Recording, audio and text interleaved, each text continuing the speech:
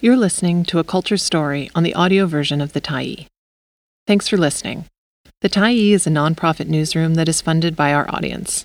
So, if you appreciate this article and you'd like to help us do more, head on over to support.thetyee.ca and become a Tyee builder. You choose the amount to give, and you can cancel at any time.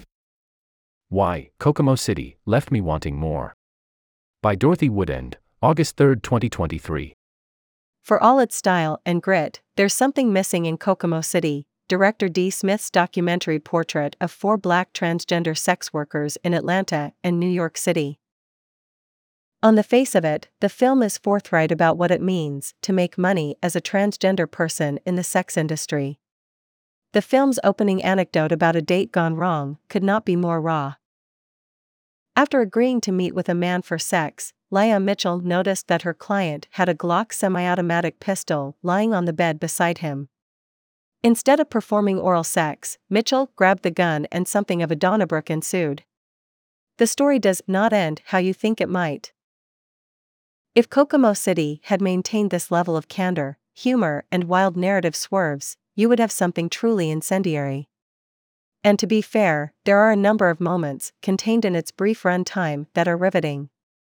While deeper explorations of poverty, race, sexuality, and the tarnished stuff of the American dream are sketched out, the film often prioritizes style over more complex issues. Director Smith had a successful career creating music videos for a number of musicians, including Andre 3000 and Lil Wayne, before undergoing her own gender transition in 2016. After losing high-profile clients in the process, she needed another career and shifted to documentary film. Kokomo City has done well, picking up numerous awards on the festival circuit and garnering a distribution deal with Magnolia Pictures. In addition to Mitchell, the rest of the cast, Daniela Carter, Coco Dedal, and Dominique Silver, are equally plainspoken and blunt about the dangers of sex work. Coco Dedal was killed after the film wrapped production. As the women talk about their lives and the reality of being triply marginalized as transgender, Black, and engaged in sex work, some biographical details are offered. But more often, the film feels performative in a way that denies deeper access. There are a great many scenes dedicated to each of the individual women looking as beautiful as possible, whether they're smoking languidly in bed while wearing a silken peignoir or doing jumping jacks in a sporty little outfit. These scenes aren't themselves problematic, but they have a tendency to distract. You end up simply watching what the women want you to see. Beauty and its many charms is fascinating stuff. But it's only afterwards that a certain hollowness emerges. Not that there isn't vulnerability on display. It's glazed over, like Vaseline on the lens, by the camera's fixation on the bodies of these women. The deep focus on physicality and sexuality is so overwhelming that subtler things fall away. Whether she is tapping her long acrylic nails or stroking her ponytail, Mitchell has all of the accoutrements of conventional feminine beauty: perky breasts, a tight butt, and a pretty face. She is clear about the work involved in maintaining this level of attractiveness, be it getting a close shave or more invasive procedures. Dominique Silver got into sex work while working at a restaurant in New York City when she was 19. As she explains, the other women who worked there were making good money, but not plastic surgery kind of money, the kind that affords expensive breast implants and nose jobs. When she pressed her colleagues about it, she was told, "We're working." Emphasis on the work part. The twin flames of shame and desire. A gentle note: conversations about sex in the film are decidedly frank. While some men are attracted to trans women because they have both breasts and a penis, others want nothing to do with the male organ. As Mitchell states, many of the men she has had sex with are the last people one might expect to be attracted to trans women. Coco Dedal is even more forthright, explaining that she is a top and the men she sleeps with want to bottom, be penetrated anally. That shouldn't come as a surprise, but sexual conservatism in the Black community is so entrenched that these encounters are still deeply secretive. To its credit, the film takes pains to interview a number of Black men who are attracted to trans women. Although many of the clients partake of sexual pleasure with trans women in private, they're quick to castigate them in public. A rare exception to this is Lennox Love, a promoter who started a nightclub event aimed at trans women and the men who love them. As Love explains in the film, the atmosphere of Hush Night was designed to be less of a drag event and more of a stripper atmosphere. As Love says, "I do like trans women. I like all women." Or as Coco says, "There's no judgment."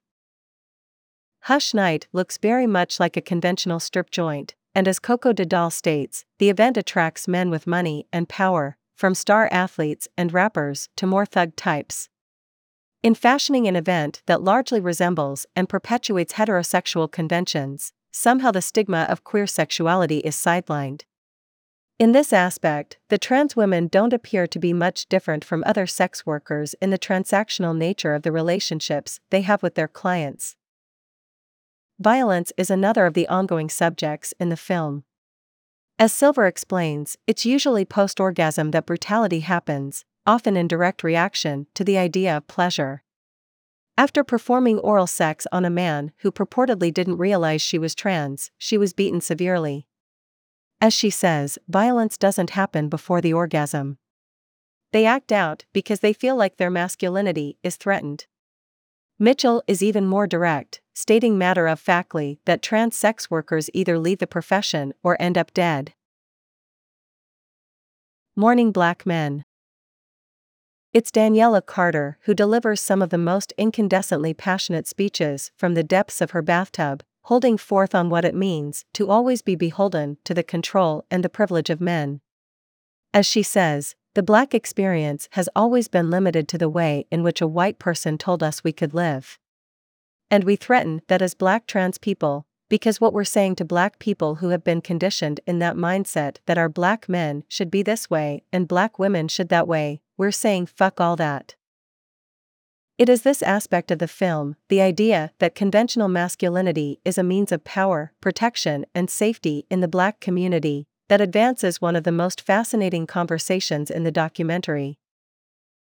Daniela Carter describes her mother's deep grief when she transitioned to being a Black woman. As she explains, her mother was forced to contend with the fact that in becoming a woman herself, her former son could no longer protect her, but was in fact as vulnerable as she was, if not more so. She was grieving the loss of another Black man in a community where casualties for men of color are multiple and ongoing, whether through violence, incarceration, or addiction. The stories told by the women in the film are fascinating.